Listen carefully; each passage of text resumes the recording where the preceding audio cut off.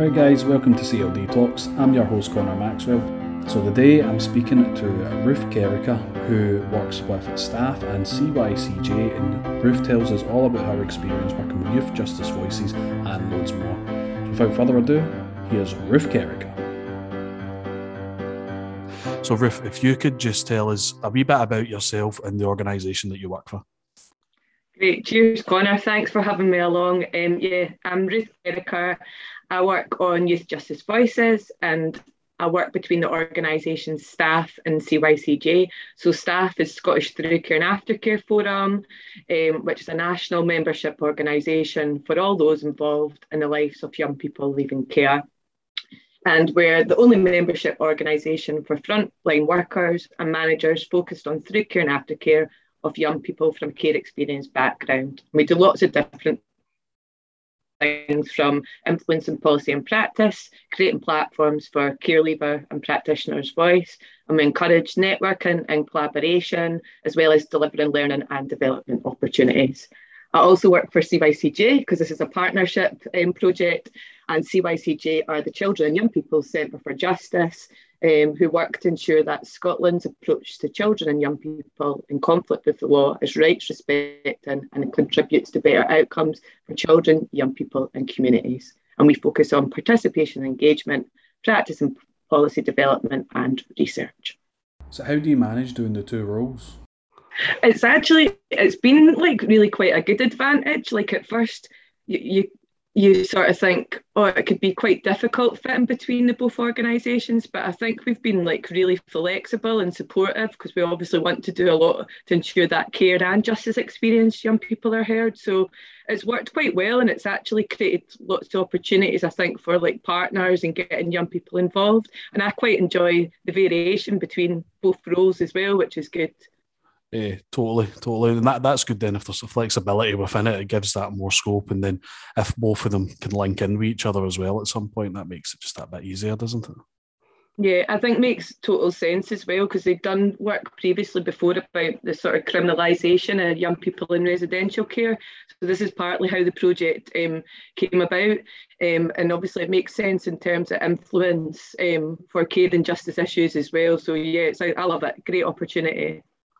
Brilliant. So could you just tell us a wee bit about Youth Justice Voices and just how that you guys work?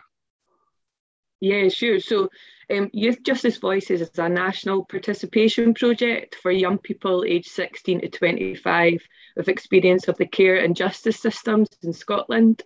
We're funded by the Life Changes Trust, and we're in the third year of our project now, and hoping to continue and expand that. But the way we work is it's completely young person led. So I started the post in January 2019, and we were keen to get young people involved as soon as possible so they could really steer and direct the project. And so the project was sort of meaningful for them, and we focused on the issues which are important to them. So in the community, we have Youth Justice, which is our youth-led steering group. And we also have Inside Out, which is for care experience young people employment. And the way that we work is really, it's about creating a safe, fun, creative space where young people can come together. They can talk about their experiences if they want to, and they can talk about the matters which are important to them. And we do that really in a sort of fun way, but it's also got the element that they have got real opportunities to drive change and influence change within the care and justice systems. And they've done a whole range of different things, which I'll go on to talk about later. But I think it's just about creating the right opportunity in a space which is meaningful for young people, and ensuring what we learn as well as goes into all the work we do at staff and CYCJ. So in terms of like implementation groups with the Scottish Government as well. Yeah, definitely. I think that we always work we speak about hard to reach young people. So how is it? How do you find working with these young people? Because I think they would be under that category as some of the hardest to reach and hardest to engage with.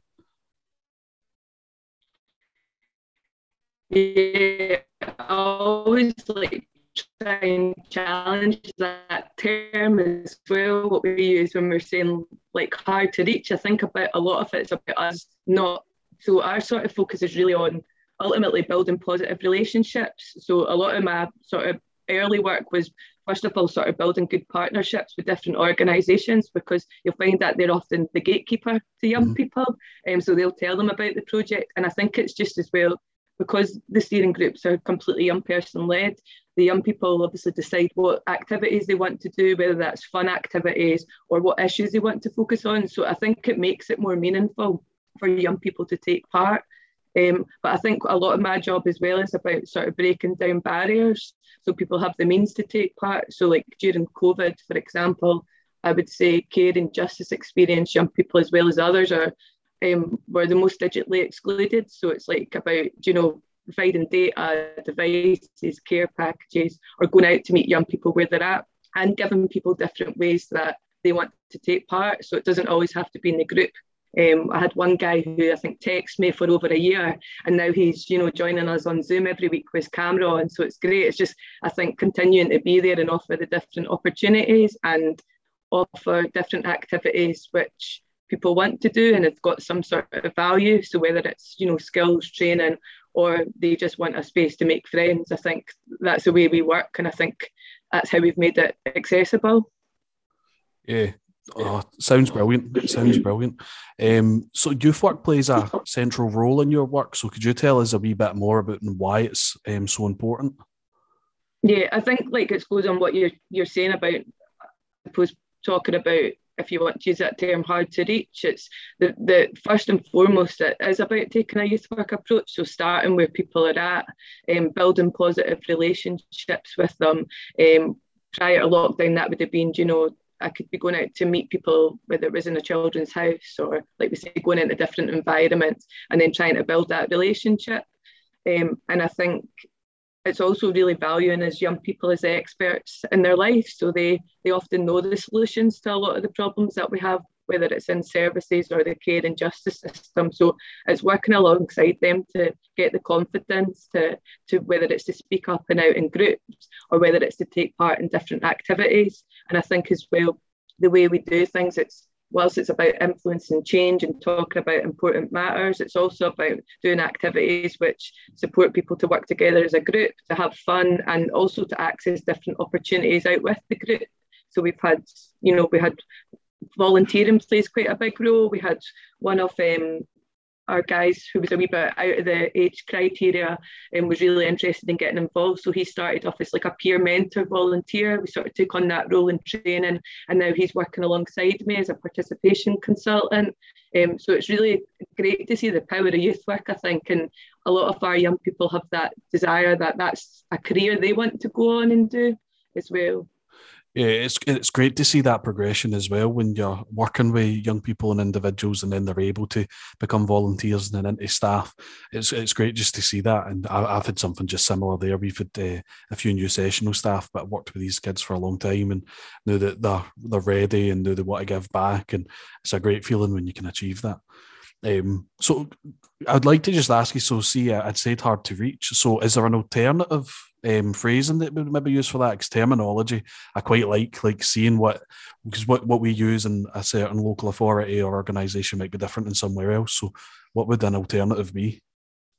I think that's a really good question, and that's actually something we talk about language quite a lot in the group, and that like falls into even like language that young people have talked about often, how they've been written about in terms of reports and things. I'm going off tangent here, but it's something I suppose I'm quite passionate about. So I know like what I've seen is quite a positive way forward with that is in terms of if people were writing recordings and things that young people would see in the future, it's like writing a letter to the young person. In terms of hard to reach, what word would I use? Excluded or not, young people are not included, maybe, or seldom heard is often what we might talk about. But that's that. I'm going to take that back to the group actually and ask them what do they think's a better term to use. Yeah, totally. So I think it's just quite interesting. And we had a conversation. It was with Warren Hughes, does the Gambling Education Hub, and there's just been a change in some of the terminology that was used previously when that project started.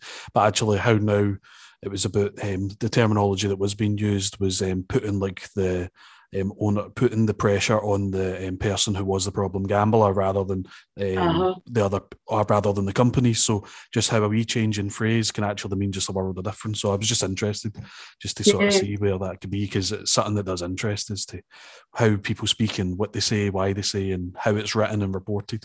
If you speak to them, let us know. I'm interested to hear the answer to that, and I'll do the same when I've got my groups back. Cool, nice one. So, what are the biggest barriers to care and justice experience young people being heard? I think there's a range of different things. One of the things that I've sort of came up in the project is, I think first of all, people sort of understanding of what participation is. And I think there obviously is all different forms of participation, and it doesn't necessarily mean that one has better value over the other, but I think it's been about upfront about it. So I think some of that fits in is about educating the workforce or others to understand what participation is, and maybe to understand what meaningful participation is. And I think what happens a lot, unfortunately, when we talk about justice experience young people, I think there's often a lot of sort of well-intended gatekeeping. So people might think that a young person's not ready to take part in a group or isn't interested in, sharing views. But I would totally disagree with that. It's about us making the opportunities that people have accessible and meaningful to them. And I think there's often a fear, unfortunately, about bringing justice experience young people together in a group, like what's going to happen. What I'd say is, like saying cheesy, magic happens. Like it's been really, really great about bringing our young people together, and we've not had issues. And it's just about us making sure our activities are, fun and interesting, and it's meaningful. I think other things in terms of participation as well is often it can be thought as quite hierarchical. So for a lot of our young people, it wouldn't really interest them to take part in a youth parliament. Like that wouldn't be for them. So that's where I think like youth work comes in terms of doing activities which allow people to express themselves and share their views. But also I think making sure it's actually meaningful. So if it is going to influence change, how do we do that? Who do we involve? But also ensuring that there's a feedback loop, because I think for a lot of care and justice experience young people, they've been asked their views before and they're asked about the same things and then they don't hear anything back, so it can feel quite disheartening. I think other things we do as well is ensuring that as if a lot of our young people are almost taking on a form of work. So if they're taking part, like co-producing something, for instance, with the Scottish Government or within our own organisations, like maybe supporting people with sort of job recruitment and things, they should be paid for their time for doing that, and they should be involved from the start. And if they can't be paid for their time, whether that affects benefits or whatever it's about, I think a voucher or an opportunity which would benefit them, I think that's really important. So I think that idea of payment and rewards really, really important, because then they know that they're getting something back in that as well.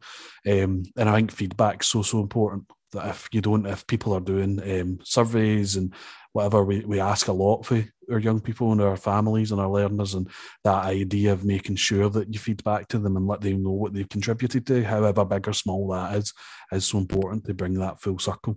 Because I think then if you don't do that, you're missing out on quite a lot of powerful work that could potentially happen, because they might just not do it again. It's all optional and choice at that point. Yeah, and I think as well, like we try to move away from, like, it's our young people don't have to talk about their experience. So like we might do things we did like an artivism project with graffiti and things, and that's how people express their views, which still can be just as impactful. But we're also really keen that people don't have to tell their story as well. It's about, I suppose, taking part in something that they might want to offer the solutions or ideas, but they don't have to talk about their personal experiences if they don't want to. Yeah, no, that's good. I think that's really, really important. So then they don't feel that pressure as well to come in, because then they can still get the benefits of the group but feel secure. So, sorry, on you go. Sorry, yeah, I was saying I should have said that earlier as well. Like, I suppose when we talked about youth work and how we work, it's always voluntary as well. So like our young people can dip in and out, and we know that people have got different things going on in their lives, and they can also choose what they want to take part in or choose to opt out as well. And I think that's really important too. Yeah, definitely. So see, there'll be some people listening that have maybe never heard of participation at all. So would you be able just to sort of explain just a wee bit what participation is in terms of youth work and just in a general sense, I suppose? Yeah, so I think like obviously participation can take lots of different forms. It can be, taking part in groups, taking part in activities and coming together. But it can also be about, for me, I think about sort of influencing change. So when I talk a lot about meaningful participation, I think it's about providing opportunities what are relevant to people's own experiences, interests and aspirations.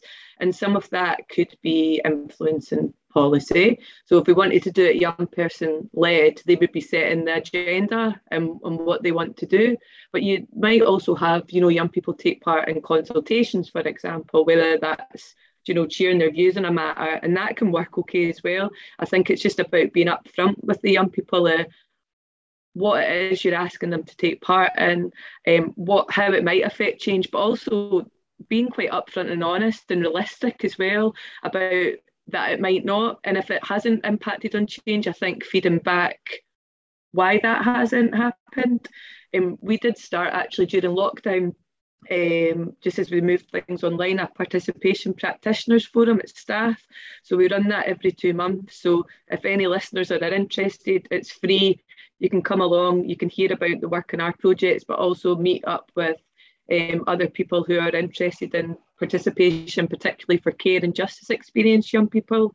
And there's also the Participation Network, which is hosted by CELSIS, and I'm part of that group as well. But we do a lot of stuff about, just for people who may be starting out on wanting to do participation work, about a space to come together, but to learn from events and inputs and different things. So I think we see a big movement for it, and I think it's getting like-minded people together to see what's possible, I suppose, within their organisation as well. Yeah, that's great. Would you be able to send us some information on the participation form? And what we can do is we can add that to the description of the podcast, so then people can get quick access, and then we can share it as well. Yeah, definitely. CYCJ's got quite a good lot of resources now. So they've got like a guide to youth justice, and this year there's a chapter on participation, so that might interest people. And there's also some information sheets which are free to access around participation as well on the website. Brilliant, perfect, thank you. So I'd just like to ask you now as well, so why did you decide on a career in CLD? Yeah, so I was quite bright at school, all right at school, but I think I got to just before, like when I was turning 16, I kind of just, I don't know, got a bit disillusioned with school and sort of started to lose my interest. I don't know if I didn't like authority and various things like that. So I decided to leave school, and I wanted to do something quite creative. So for a few years I worked in sort of makeup artistry and retail, but I found what I enjoyed from that was the creative element and the part of speaking to people and the interactions I had with people is what I enjoyed the most. And I just decided I wanted to do something a wee bit more meaningful. So I decided to go back and do my hires at college. And then as I did that, I started to do support work with adults with learning disabilities. And I found sociology, psychology, these were the things I studied. And from my own experiences in my family, my brother went into community education and my mum worked as a clerical in ComEd. So I think it's always been on my agenda. So I decided to go to uni to do that. Would have been, I think I graduated about 11 years ago now, but yeah, I've never looked back. I've just been really passionate about, I think, working with people to influence change. And I think, like we said earlier, working with people who are seldom heard, and I just something I've always been really passionate about and kind of never looked back. I would recommend it to anyone who's interested in that sort of career. So what did you do? Any other work until this? Did you do any like particular projects or anything that's... Yeah, I've done I've always been most interested working, I think, with care and justice experience young people. So I've worked in like quite a few different organisations, mainly third sector, but I've worked like in projects that have supported young people into like outdoor education, so like Venture Trust and Venture Scotland. I've done work with young people around sort of peer education and homelessness, and then I've done some work a few years ago around UNCRC. So that was working with Gypsy Traveller community and again, young people with employment. So yeah, I kind of done third sector, but also done loads of youth work and worked within sort of local communities in Edinburgh before I went on to do this. But yeah, I feel like this is just the right role for me. It brings together, like, I think lots of my interests and experiences, but I still really enjoy that I can do lots of face-to-face work with young people, but also to support them to influence change. Yeah, on that's brilliant. It's great when you find a role that you really slot into that way, and you feel so passionate about it, because it never feels like work. It just always, yeah, you're always happy to go. So no, brilliant. So then, how did you guys respond during the pandemic and the work that you've done? Because I know you says that you started in 2019 with the project, so you'd only a year really within, and then it was lockdown. So if you could tell us just a wee bit about that, it'd be brilliant. Yeah, like, I suppose I started the Participation Practitioners Forum because I'd not really had a clue. I'd never used Zoom before. We hadn't really used online engagement. So really the way we started was, I had a small core group of young people. Actually, we just finished a project, so we didn't have loads of people involved at that time. But what we did was we just asked the young people how did they want to take part and what was important to them. So did various things. We used Zoom as a platform, still usual things like texting, good old phone calls for people. And I used that with some young people who were young adults who were in prison as well. We kept them engaged by just speaking to them weekly on the phone and used email. So we used lots of different things. But what was important for us was like making sure that people had devices, data to take part, skilling people up so they understood how to use the different platforms.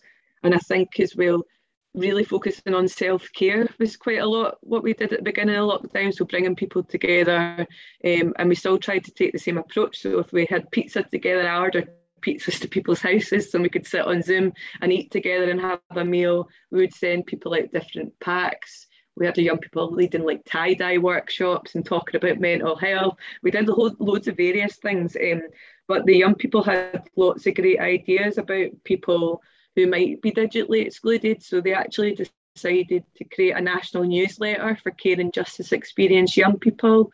And we worked on that in the early stages. So like with blogs, poems, photography, art, for people to talk about their experiences and encouraging others to contribute to it. So yeah, we've kept going, and we've actually got more new young people join the group, and we've still went on to influence policy as well, and some big projects during lockdown. So it's been difficult, but it's also been great. So I think we'll take a bit of a blended approach because it also allows people from different areas of Scotland to take part. Yeah, and I think that's one of the things that we've spoke about, is that we've learned all these new skills.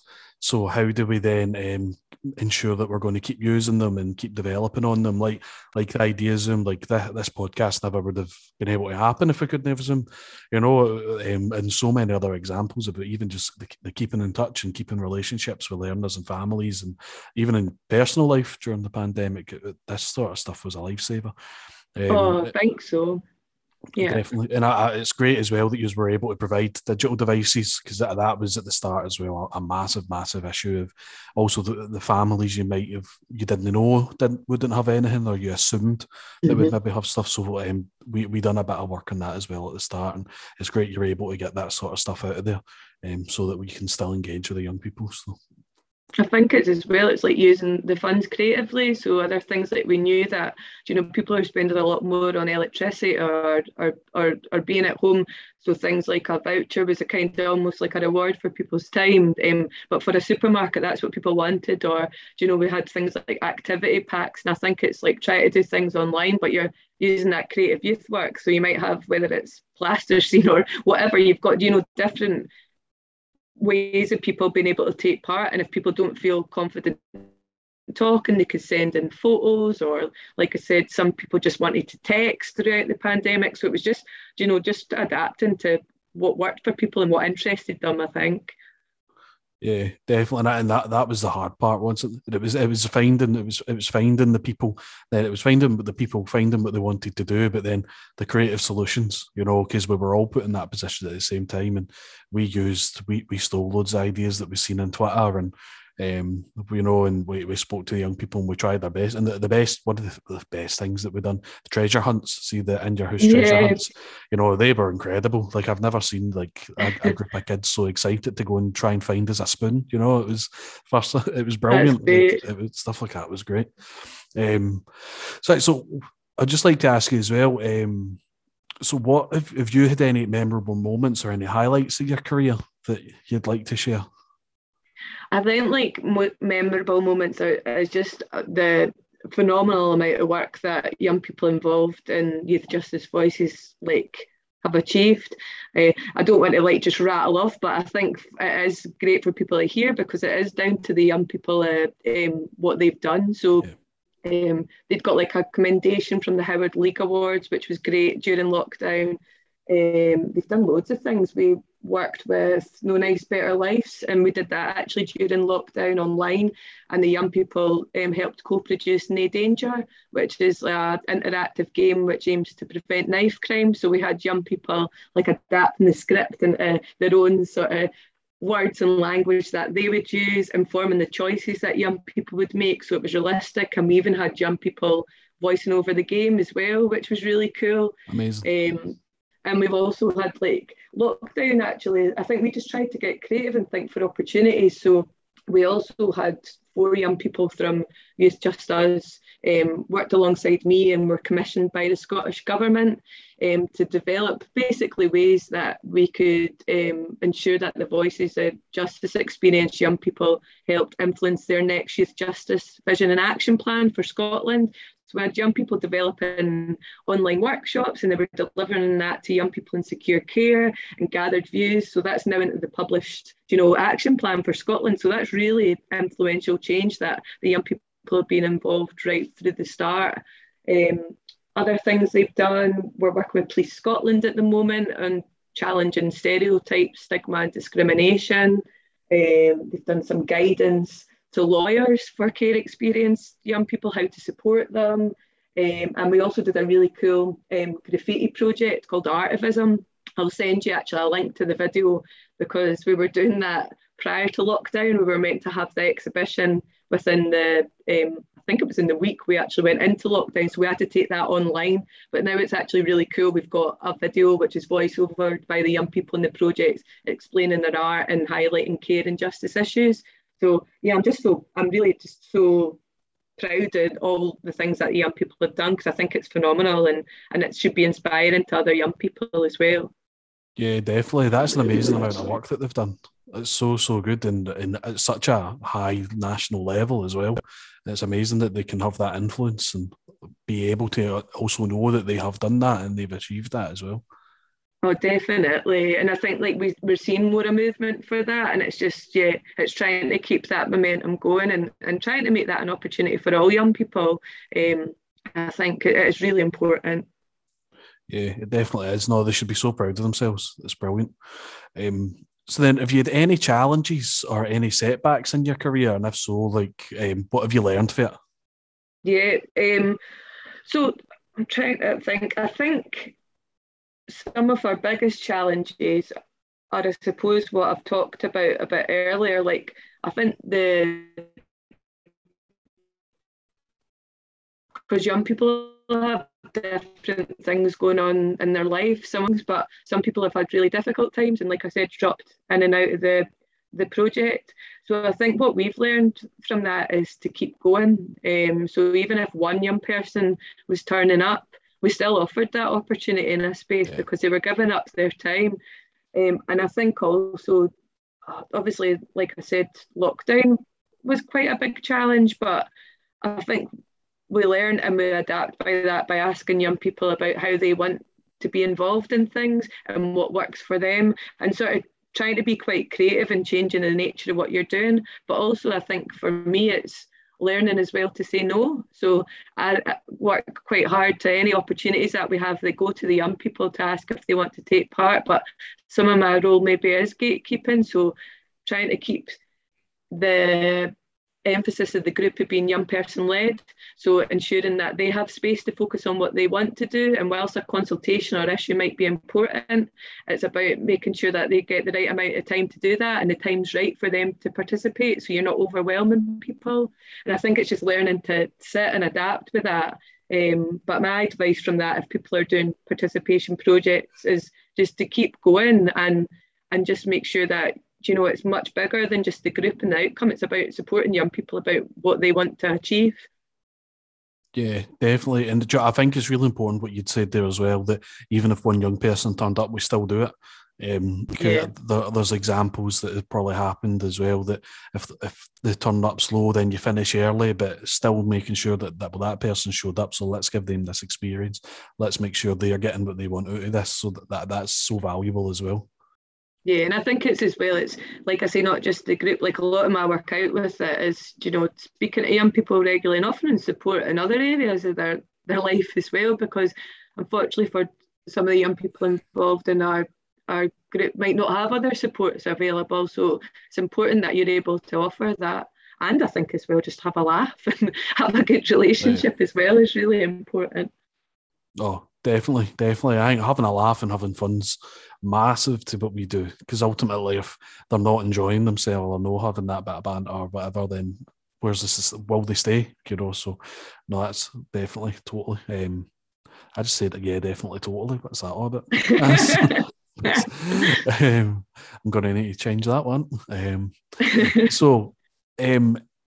So this is, I suppose, is a bit of a broader question, and it's a question that I've asked a few times just when we've done the podcast, and some people it's a difficult one, but is there something you would like to change within CLD? And this is sort of just open to anything you've experienced and what you've seen or what you've done. Yeah, I think like it's maybe not CLD per se, but I think the issue with funding, like just continually, like we're having that short-term funding or short-lived projects, which can have really big value, but then people are having to sit and work into certain criteria where then there might already been a lot of great core work already going. And I think like things I've seen is in terms of big changes is, you know, like closure of community centres and local community projects, which are an absolute lifeline for children and families and for older people as well, for the whole community really.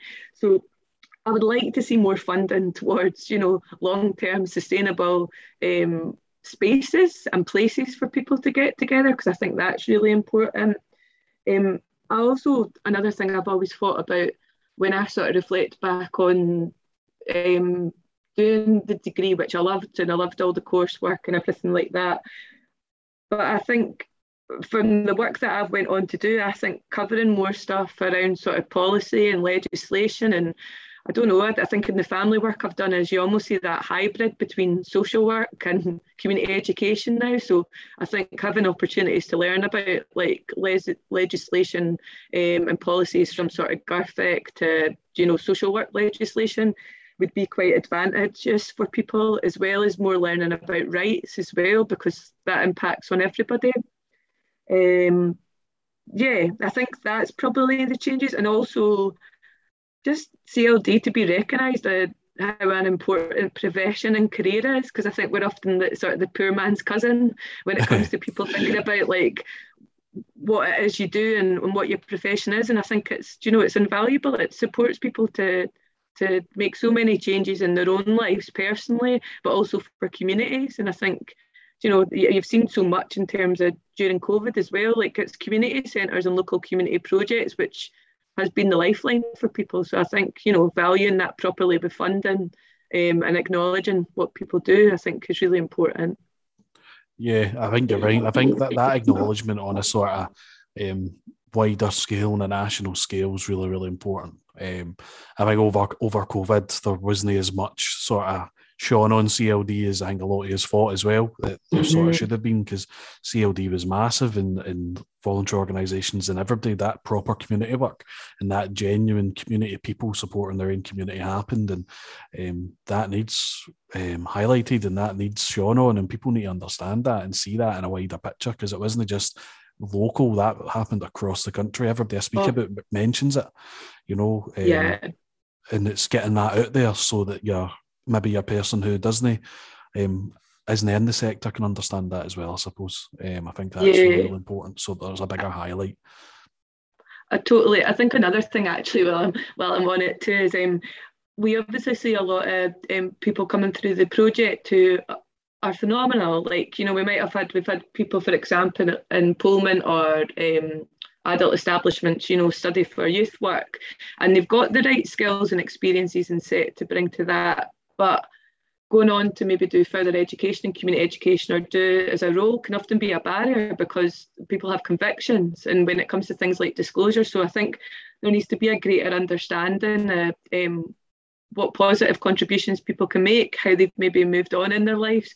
And I think valuing and providing more, you know, professional training for people who want to use their lived experience, but then to go into roles, I think would be really good. And I think that's things I have aspirations for, looking at more accreditation and training to support people into employment as well. But in more areas, just in the organisations who are willing to take a really good risk. I think educating other people about the positive assets that people with difficult life experiences can bring to others, I think. Yeah, 100%, especially especially when it comes to the disclosure and the PVG type thing. If there can be anything that if the people have done certain amount of work, certain amount of volunteering, weighing that up, and if somebody's got a reference, I don't know, but I think that's really interesting actually. It'd be interesting to see how that can change, and hopefully that does make a difference, because I know a couple of people that have been impacted through that. So no, that'd be really, really cool. Really cool. I think there is a bit more dialogue about it, like Disclosure Scotland Bill has changed, and some of our young people actually met the former Children and Young People's Minister and shared that. And I think particularly around childhood convictions, which unfortunately for some care experienced young people, we are seeing more changes, but often responses in residential childcare to like distressed behaviours, we're often met with people not knowing how to properly support that. So then you might involve the police, but then if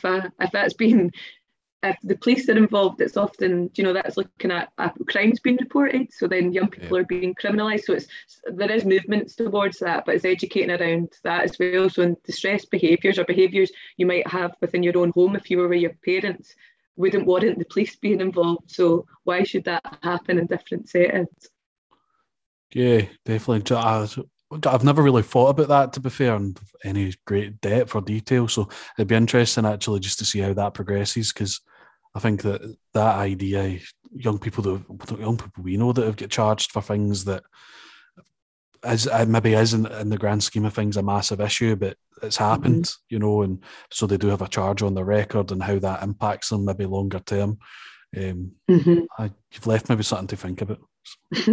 So so we'll go. So the other question just now then is, so for you just now in your organisation, where is CLD just now, and how do you maybe see it changing?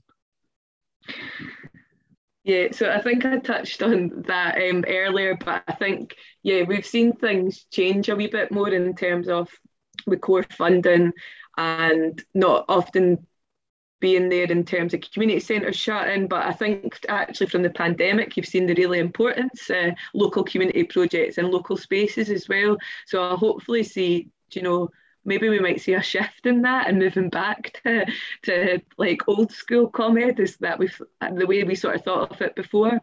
I think as well, through this project, for example, we have seen young people become active citizens and are being involved in more decisions, particularly in terms of sort of policy makers as well. So I'd hope to see more of that, and I think more of sort of collective activism, so more working with communities to influence change as well.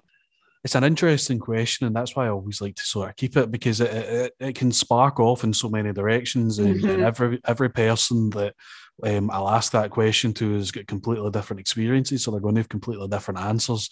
So then also when you're thinking about it, you're formulating what does that mean? What can that be? You're making links, and so no, totally. And I think it's a cool question, because especially somebody in your position and in your role will have completely different experience and a different idea how that is like the the idea of potentially social work and ComEd working closely together. No one else have sort of said that, but you'll work closer with them so you can see the links, whereas other people might know. So it's interesting for people then to get opinions and perceptions out there, because that's what this is all about. Yeah, and I'm not saying like I do see the professions as both quite different, but what I'd seen, I think, more reflecting on like my job previously, I did sort of children's work, and we started up a family project within a local community centre, and we attached to the schools, and we found that because the families and parents trusted their children coming to us and having positive relationships, we weren't always giving them bad news. We were talking about all the things that they did really well. So they built trust in you, and then they came to you for that support in terms of what they needed as a family, whether it was, parenting or around poverty or around, various different things. And I think that's where I started to see that movement, like you were working quite closely with social work, but also it falls into that thing what we talked about earlier, being the poor man's cousin. So like recognising that you actually are the right person to provide that family with support, because you know their community and they've got a building trust and relationship with you. And I suppose sometimes what would be to your advantage is if you knew some of the legislation before learning it through the project and through your work, it might benefit and help families more, I think. So this is the last question, so I ask this at the end of all the podcasts. So what advice would you give to someone who's looking to start a career in CLD? I would, obviously, if it interests you, yeah, definitely go for it. I think I'd have a lot of different posts that students would ask me, like, what do you think's the difference between doing social work and ComEd, and what should I do, etc. I think obviously they're quite different, but I think community education, I think in terms of the course, it just really opens up your own mindset to a different way of thinking, becoming really, really reflective, like that critical thinking, and having a much better and deeper understanding of society, but it also allows you to use your own personal skills, and you turn up to work as yourself, but you do that within a profession, if that makes sense. And I think just being able to see the real difference that community learning and development, whether it's youth work, adult learning, informal education, that it can bring really great big changes to people individually, but also to local communities as well. I just think it's such an essential, profession and such an essential part of society that we need to have. So I would encourage people to go on and do it and to support, and you can go on to lots of different opportunities. I've had lots of different jobs and roles within it, and the skills and knowledge that you learn from the course, you can really adapt. And outside and cheesy, it's that praxis, isn't it? It's becomes part of you, the theory and practice together, which you evolve and learn. And I would recommend it. Brilliant. So thanks very much for taking part today and joining me. It's been really, really interesting just to hear the work that you do, and particularly for the for Youth Justice Voices and what you are doing with young people. So it's been great just to learn and get that further information that I don't really currently have. So it's been class. So thank you. So where can people find the organisation? Like, is there social media where they can tie in with if they would like to get in touch? Or? Yep, we've got our own Twitter page at YJV Scotland, which you'll find out all different things about Youth Justice Voices there. You can also look at Staff and CYCJ website, where we've got our different sections. On Youth Justice Voices, you can access young people's newsletters there as well, and just get in touch with me, ruth@staff.scot, if you want any information at all. Perfect. So thanks again. I really appreciate you joining us. And yeah, okay. Thanks for having me, Connor. Bye. Bye. A massive thanks to Ruth for joining us on this week's CLD Talks. I hope you guys enjoyed the conversation as much as I did. It was really good and interesting to actually learn about all the work that Ruth and her colleagues do. Stay tuned for more podcasts. We'll have another one next week, and follow us on Twitter at CLD Talks, where you can find out more information and keep up to date with everything. Thanks very much. Catch you later.